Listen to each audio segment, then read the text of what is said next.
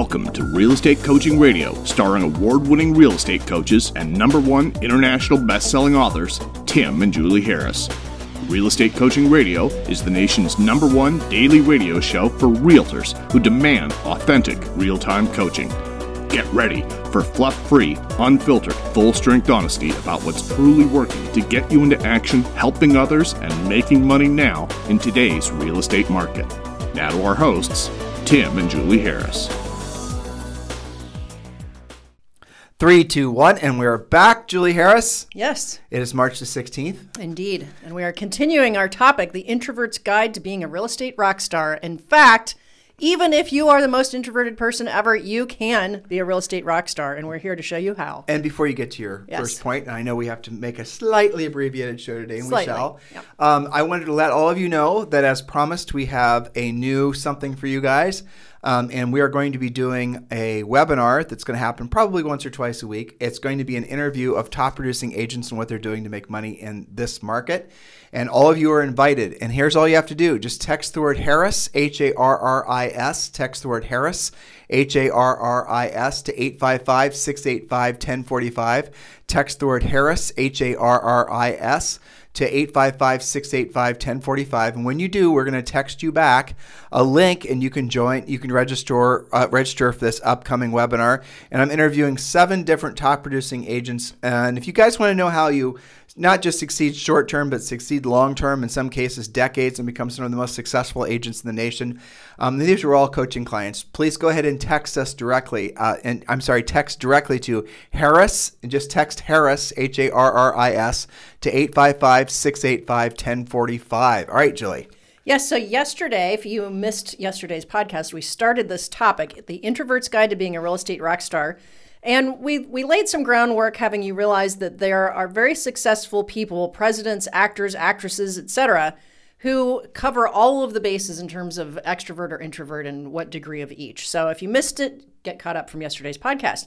And we went over to point number 1 and 2, which I'm just going to state those, and then we'll start today with number 3. Number 1 was have confidence in the person you are.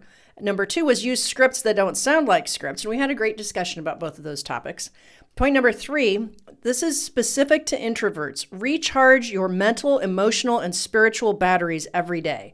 What makes you tick? Because you see, introverts are rejuvenated by quiet, dedicated time to themselves. This could be a walk, meditating, biking, swimming, just reading for 20 minutes. Refill the cup. I've had introverts that are not good at this, and they'll just disappear on you for like 2 weeks. Oh, completely. It's like they hit the wall, and they have to go refill the cup. And it's so severe because they haven't been keeping an eye on themselves that they just kind of check out. And then, like, some of these have been coaching clients. You call to talk to them on their coaching call, and their voicemail's full.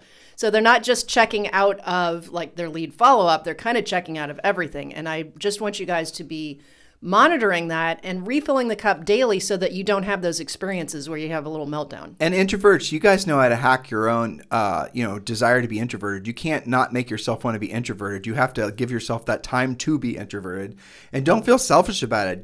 You're spreading yourself too thin. Your chances are you're going to become less effective. It does take more concerted effort as an introvert, and you're listening to one now, so is Julie, to be extroverted. And you, by the way, to be successful in life, you definitely are going to have to be versatile. But at the end of the day, knowing an extrovert doesn't require as much energy to be obviously themselves, or as an extrovert or as an introvert is going to have to be. So with Julie and I will go on long walks. We do that every day. We do that to decompress. We do our Sunday podcast, which is kind of fun and irreverent. Julie and I will listen to a lot of books, listen to a lot of podcasts. We've got these new e-bikes that are fun that we go on, mountain bike rides on. Things that are not going to involve talking with anybody else is really the bottom line. That's a good way to put it. Yes, indeed. And in fact, point number 3 was recharge your mental, emotional, and spiritual batteries every day, because point number 4 is act as if you're an extrovert without losing yourself. In other words, become more versatile. Who do you know that has positive and outgoing traits and is well respected? Begin to blend your natural tendencies with a few other traits that will increase your versatility. This isn't to say that you should be fake. In fact, you might find that you actually have some latent outgoing traits already within you. You just haven't been practicing them. Well, you might be an extrovert amongst all your introverted friends. I am. Yeah, Julie was. I mean, That's so definitely. funny. Yeah. Especially my music geek friends. Everybody thought I was like the biggest extrovert just because I like wore colors. Well, just because they prefer to stay under their staircases, Yeah, basically. exactly. But because you wore colors, right. that is true. Yeah. So research has shown from different professors and psychologists that study this stuff that introverts who act like extroverts by being, for example, more sociable, talkative, energetic, and enthusiastic than they naturally are, they actually see their happiness increase. This is likely because of the positive feedback that they're getting, perhaps for some of them, the first time that they've gotten that. But the positive feedback they get from their peers. But it also might be because they're becoming more comfortable in the company of other outgoing types. Right. I remember I've got a friend in California, Laura Lee, who's she's an interesting combination because she's pretty detailed and pretty analytical, but she is very much naturally an extrovert. So I think one of the reasons we're friends is because we're a good balance to each other. But I always like doing stuff with her because she does all the talking. Like, I don't have to say anything. Totally. Coach Rochelle's kind of like that as well. Mm-hmm. So I think it's valuable to have friends who have those traits and start to kind of pick up on some of those without losing your soul. But this goes back to the innate human desire to basically belong. Yes, acceptance. And so acceptance, right. So if you see yourself being more versatile with different personality styles, even if you've led your whole life and basically you look around you and all your friends have the same personality style as you, just to stay on introverts, all your friends are engineers, accountant types, all your friends are musicians, they're introverted types. And you're going to find that you have essentially chosen, maybe without knowing it, to alienate yourself from all the other different relationships and the beautiful number of different varieties of human personalities that there are out there. And if you give yourself permission to be okay with, even if you're coming to this epiphany late in life, it's perfectly fine. But now that you have this, just tap into that feeling. And it said you feel less depressed when you have more versatility. Well, it's obvious the reason why. It's because as an introverts, generally speaking, don't want to be around other people, including even other introverts. So they spend less time around people, and all of us need to spend time around people because it makes us actually feel more connected and more alive. When you look at longevity of life, one of the constant themes is that people stay attached and have lots of friends, and they have a strong group of friends around them.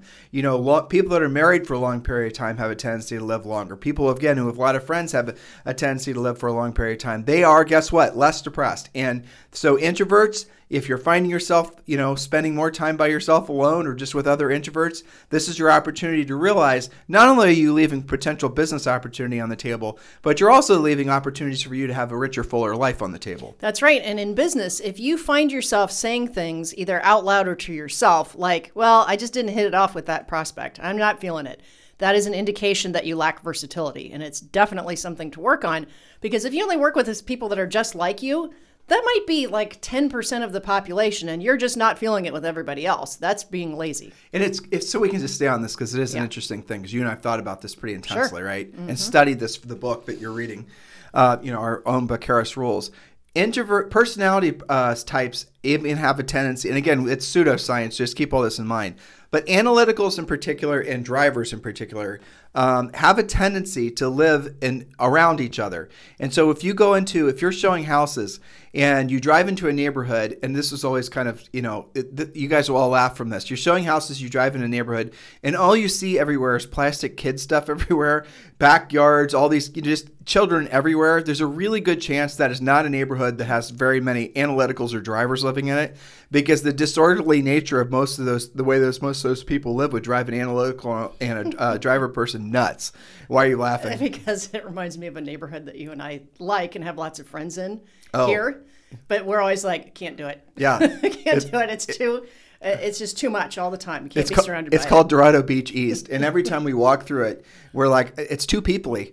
It's way too people-y. That's what we say. And it's beautiful. There's lots of, beautiful ponds, and Zoe likes to take gymnastics over there. But and we know people constantly trip across friends constantly, but it's like after we're done with our walk, we're like, oh God, I need to have a break. Too many conversations. And then I was thinking about, I wonder whether, the new neighborhood that's got more hard lines and modern architecture in Totally. the enclave. Like that's more of kind of an Analytical driver. analytical driver neighborhood. Right. You can tell by looking at it. But Isn't you that can. funny? You really can. Yeah. And like if you think about, for example, let's just say a neighborhood that's attracting driver types. Driver types. This is also, guys. You can. This also becomes age dependent, but it's going to be not. The houses are generally speaking going to be neat, orderly. They're going to be very crisp, traditional. They're going to be crisp. Exactly. You're not going to see a lot of expressive Symmetrical. anything. I mean, I picture, for example, like, modern neighborhood. You're generally speaking, you guys get the gist of it, right? You can almost, as I described, like a modern house with real, it's white, it's gray, and it's got real, very little landscaping or adornments, or there's certainly no kid stuff in the yard. Don't you just automatically start feeling the vibe of the person that lives in that house? Yes, and so here's the mistake. Here's how you do use this pseudoscience, definitely not real science. Just this is more of like, it should just be called observing how people are different than you. Yes. So let's say that you are along the lines of really liking that modern, clutter-free, real crisp-looking home. That's kind of how you are, and maybe how your office is, how you dress, what you drive. And then you have a listing appointment. Excuse me. You have a listing appointment tonight in, say, Dorado Beach East, and there's kid stuff everywhere. These are. If you remember listing appointments where we would walk in and they were no longer using their dining room because all the kid stuff had taken over. Pretty much. Like literally, the dining room table was gone because there's Barbie houses there. And you and I would break out in hives.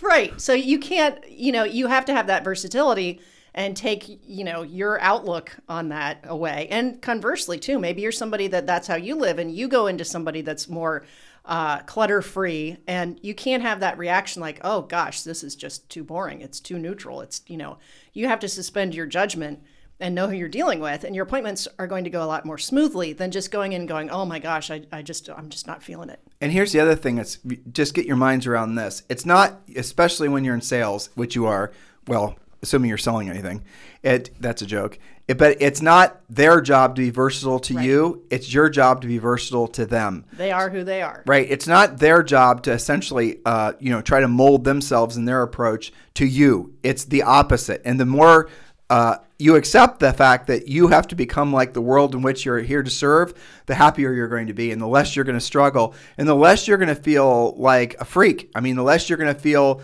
like, oh, I don't want to go to that group because I'll be afraid that I'll be in conversations. I mean, I've coached some extreme introverts over the years, and some of the ways that they've sculpted and designed their lives around avoiding human interaction is sad. Truthfully, it's sad. And they think that they can be successful in real estate. They can, but they're going to have to work 1,000 times harder to move past their innate, essentially, fear and lack of versatility with dealing with other humans. Yes, that's right. Definitely something to work on. Okay, point number 5. For our introverts, in new situations, have a plan. If you're on a tough competitive listing appointment and you haven't been on very many of those, use your pre-qualification script, your pre-listing package, arrive early, be practiced with what you're going to do on your presentation. Here's a secret. Naturally extroverted people tend to be less careful than that. You can launch your sneak attack by simply being better, faster, smarter, more polished, and poised.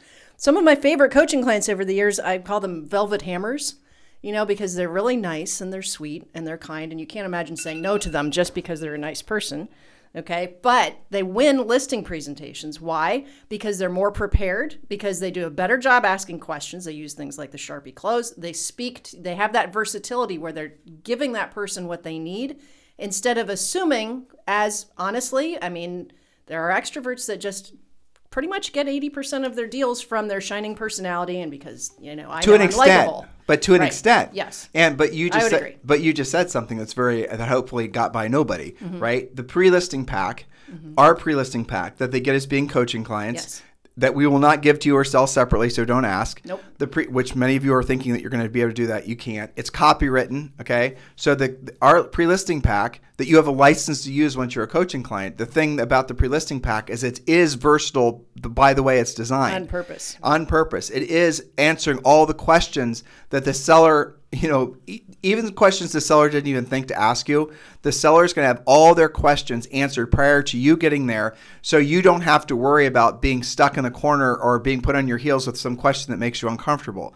So that's the thing about having an organized sales approach. We talked about this in our clubhouse this morning. Yes. So many of you guys are finding yourselves in listing appointments and you're winging it. You don't have a pre-listing pack. You didn't pre-qualify the seller. You don't know how to present to the seller. All personality types that you're presenting to or that you're trying to attract to you dislike an agent who's disorganized and who's obviously winging it. The ones who really hate it are the analyticals and the drivers. They will eat you alive. And they're going to look for reasons to not – you will have an instant reaction of distrust from either of those two personality styles unless you basically are willing to be having a professional approach. Now, you might be able to befriend the amiable sort, and maybe they'll just list with you because they like you, and maybe even so with the expressive. But that's still rolling the dice. That's still rolling the dice. You don't necessarily know how it's going to go and even who the decision maker is, right. Especially if you don't use a pre-qualification script. But this is also the exact reason why agents who wing it like that, even if they're, have their act together, they look great, they have a nice personality, but they're winging it. This is why they report back that they have a hard time closing. Right. Okay. Because what is the definition of to close? The closing is a logical ending to a great presentation. If you don't have a great presentation, the close will always be awkward. And that's why you find yourself walking out the front door saying, well, I'll follow up with you. Yep. Instead of I'll put a sign in the yard. And then somebody who's trained, one of our coaching clients, is going to go in on that listing appointment after you and get the listing away from you because you weren't a professional. Like on the clubhouse this morning, very nice guy was asking, essentially a new agent was trying to put all the pieces together on his own. Yes. And it's so, honestly, it makes no sense to me. If I wanted to basically learn, if I wanted to drive from here to even the other side of Puerto Rico, right? Yeah. I'm not going to go and wing it. I'm going to turn navigation on. Yeah. I'm going to use, some sort of app to get me there. And yet somehow some of you guys think you're going to magically find yourselves in real estate and you're going to be able to, from your zero previous experience in any business or, sales backgrounds, you're going to be able to wing it to the point where you're going to fool sellers or even buyers to a certain extent to want to do business with you. You wonder why so many agents, like basically every agent fails with it. It's a shocking number, 90% or something within 24 months or less. That's why. Because they don't have a professional approach. Because they pick off the lowest hanging apples on their leads tree. They get licensed and it turns out they know 3 people. They do 3 deals. They spend it after that. They do really dumb stuff like spending it on buying leads. Don't worry, I'm not going to get on my soapbox. Yeah. And then they have no profit. Then they spend money. They go into debt to buy more leads and do more dumb stuff. And then within 24 months or less, they're out of the business. Now, why is that? Because they never took a professional approach. They never learned to obviously be versatile and learn and to adapt to the other personality styles. That's a big part of it. But ultimately, even if you conceptually get the understanding of being versatile and the importance of that, if you don't have a professional approach, you're not going to make any money. That's it. And I don't understand why agents sometimes they act like they're entitled to success despite the fact that they've really done nothing other than show up. That's right. I don't understand it either, other than that. They don't teach you this stuff in real estate school, and there's no requirement of brokers to give you any education or office managers, and they can be surrounded by. I'll give you a perfect example of this because I can only spend like 5 minutes a day looking at the agent stuff that gets posted. She meets on the Facebook groups. Oh my gosh, somebody posted something going sideways on a deal. And there was like all of these opinions I kid you not, giving legal advice. Okay. Oh my gosh. And I was scanning through and I'm going, there's like violation after violation here of you guys giving each other legal advice. And a lot of it was not even sound in our experience. Okay. And only a few people said, ask your broker. And other people said, ask an attorney. But I mean, it's mind blowing how lack of education there is out there. So I think some of it's their fault for being assumptive. To your point, they feel entitled to just win every time. And some of it's not their fault because there's just a dearth of, real education. Well, since you thus our podcast. Since you overturned that rock, let's just be really brutally honest with them. Mm-hmm. You're probably going to end up in some brokerage environment where you're surrounded by an office manager or broker that doesn't know how the hell to sell real estate. You're probably going to end up in essentially in an office where they're going to tell you to buy leads, where they're going to tell you to join a team, where they're going to tell you to work on your branding and go make TikTok videos, because you're probably going to be under somebody who's only sold real estate since probably 2008 or 2009. Because frankly, guys, that is what most of the industry is nowadays. So most people have never been trained on how to do the real work of real estate. And if you get into this business and you find yourself in environments like that, you're going to absolutely find yourself, the probability of you succeeding is almost zero, because you have to learn how to be of service to other people. And the way you learn to be of service to other people is you learn the skills that all the other people doing all the other fanciful stuff will never learn to do. Not because they didn't have the potential to learn how to do it, but because they did not have someone telling them to do the right thing. Ultimately, what you guys want, where you're going to be happiest in life, is when you're of service to other people. That's when you're happiest. That's when all of us are happiest. That's the reason you want to be more versatile, so that you can essentially be of service to more people. But you have not earned the right to be of service to more people until you have the skill sets that those people need to solve their problem, which in your case is buying or selling real estate. Yes, well, and to your point about our very nice listener, caller, whatever you want to call Clubhouse person this morning, the great thing is that so many people have the ambition and the desire that if that's you and you have that kind of enthusiasm and you add any level of skill to it, to the point where you can earn while you learn, because every appointment you go on adds to your education, it gets them into action and they can get success fairly quickly with that sprinkling of skill set. But you can't just, hang out planning on, just using your sparkling personality every time. Sometimes you win and sometimes you lose. And one of the things that drives me crazy is that, there's brokers and office managers that say, well, you should expect 50% success. That's normal. It's not normal anywhere else in life. So cut it out here. Can I ask you a question? I've never asked you this before. Yes, and then I have to get to Facebook. I know, I'm setting it up for you. So the question I have for you is this isn't arrogance or ego. This is just truth. Okay. There's no way you can listen to what we're saying and not realize that it's the truth. You can't hear what we're saying and not say that's the obvious truth. Intuitively, every single person listening to us. I think that's right. Okay. Why would they choose then not to take action on what we say? I think two reasons. One is just flat out laziness because they think it's going to be harder than it is. Okay. You mean doing what we ask them to do? Right. And I think the other reason is that for a little while, especially early on in your career, you can have confirmation bias because your first 3 or 4 deals were easy because they were friend deals. Assuming they did any, yeah. Right. Assuming that you do any. And some of you, unfortunately, don't have that going. But if you do, it's easy after like your 3rd or 4th friend deal to believe that that's just going to keep coming until one day it doesn't. And then you're like, okay, well, now I have to go out and actually maybe create some business. That's when the learning starts. And that's probably a lot of the time the reason so many agents will gravitate towards the referral only approach. Yeah. Because they think that that's how you're supposed to build your business. And they're surrounded by other people that have done it the same way. And by the way, that is the first spoke we teach you guys to do in our coaching program. Not the only spoke. It's certainly not the only spoke because it's the least reliable at producing consistent business. Well, that came up this morning too, right? So agents living in fear of, gosh, maybe I'm only having success lately because the market's really hot and it's kind of coming to me and everybody's really all stoked up on real estate. What happens with even the slightest little change? And I can tell you from a lot of coaching calls this week, I am seeing a little bit of cracking to the interest market. Rates are rising. Interest rates are rising. We're getting a little bit more inventory. We're starting to see not every house have multiple offers in 22 seconds. So there was a gal, and I know you have to round the bend. There was a gal in the clubhouse this morning. Her name was Julie. Very nice gal. And she said, I'm worried that my success is basically on fragile ground. It's on thin ice because it's predicated on this hot seller's market. And she, described some of the things about her business. She was a broker, very, very bright gal. And to which my response was, yeah, you're right. Your business is built on thin ice because you're not doing anything proactive to lead generate, which she sort of was not necessarily receptive of what I had to say. And then she came back and said, well, I knock on doors. I do things like that. Well, that's proactive-ish. But why aren't you directly contacting the people that have their hands in their air are already saying, I want to sell my house? To which she said there wasn't any of that available in her marketplace. And I didn't want to embarrass her, but had she done some homework, I'm sure she would have discovered quickly that there are. She just doesn't want to or doesn't yet know how to go after that business. So if you've got that feeling that your business too is built on thin ice, that it's only predicated on a hot seller's market, why don't you trust your intuition because you're probably right. And that the only way to make that feeling go away is if you learn how to help more sellers in different situations, not just essentially centers of influence and past clients. Because guys, the buyer's market's not hard. It's the transitioning market that sucks. The transitioning market's what kills you. So when you go from the market that's been to the market that is, that transition can last years. I don't predict, and neither does Julie or anybody else we talk to, a big slowdown. But that doesn't mean we're right. There could be a big slowdown. And who the hell knows? Even if it's not a big slowdown, it's going to feel like something different to these guys that have only lived through a hot seller's market. For sure. I had a call with a Canadian coaching client, and this will be my last story, who said, I feel like there's a shift going on because 1 out of 3 new listings isn't selling right away.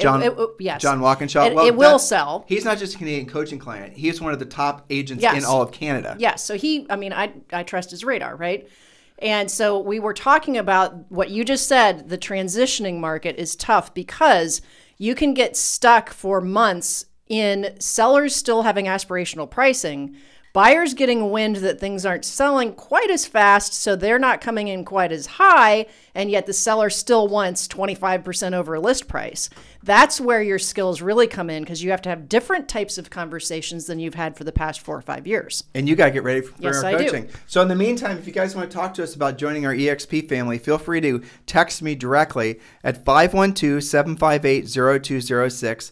512-758-0206. And let's have a conversation about EXP. It's absolutely the smart move. We're talking about a possible changing market. Why don't you guys create a financial hedge against a changing market and have a source of income that's not predicated on you selling houses? It's called revenue share. If you want to learn more about EXP, please text me directly at 512-758-0206. In the meantime, you guys have a fantastic day. We'll talk to you on the show tomorrow. This program has been a presentation by Tim and Julie Harris, Real Estate Coaching. For more information on our real estate coaching and training programs, visit our website at timandjulieharris.com. Remember to tune in weekdays at noon for upcoming shows, and until next time, thank you for listening to Real Estate Coaching Radio with Tim and Julie Harris.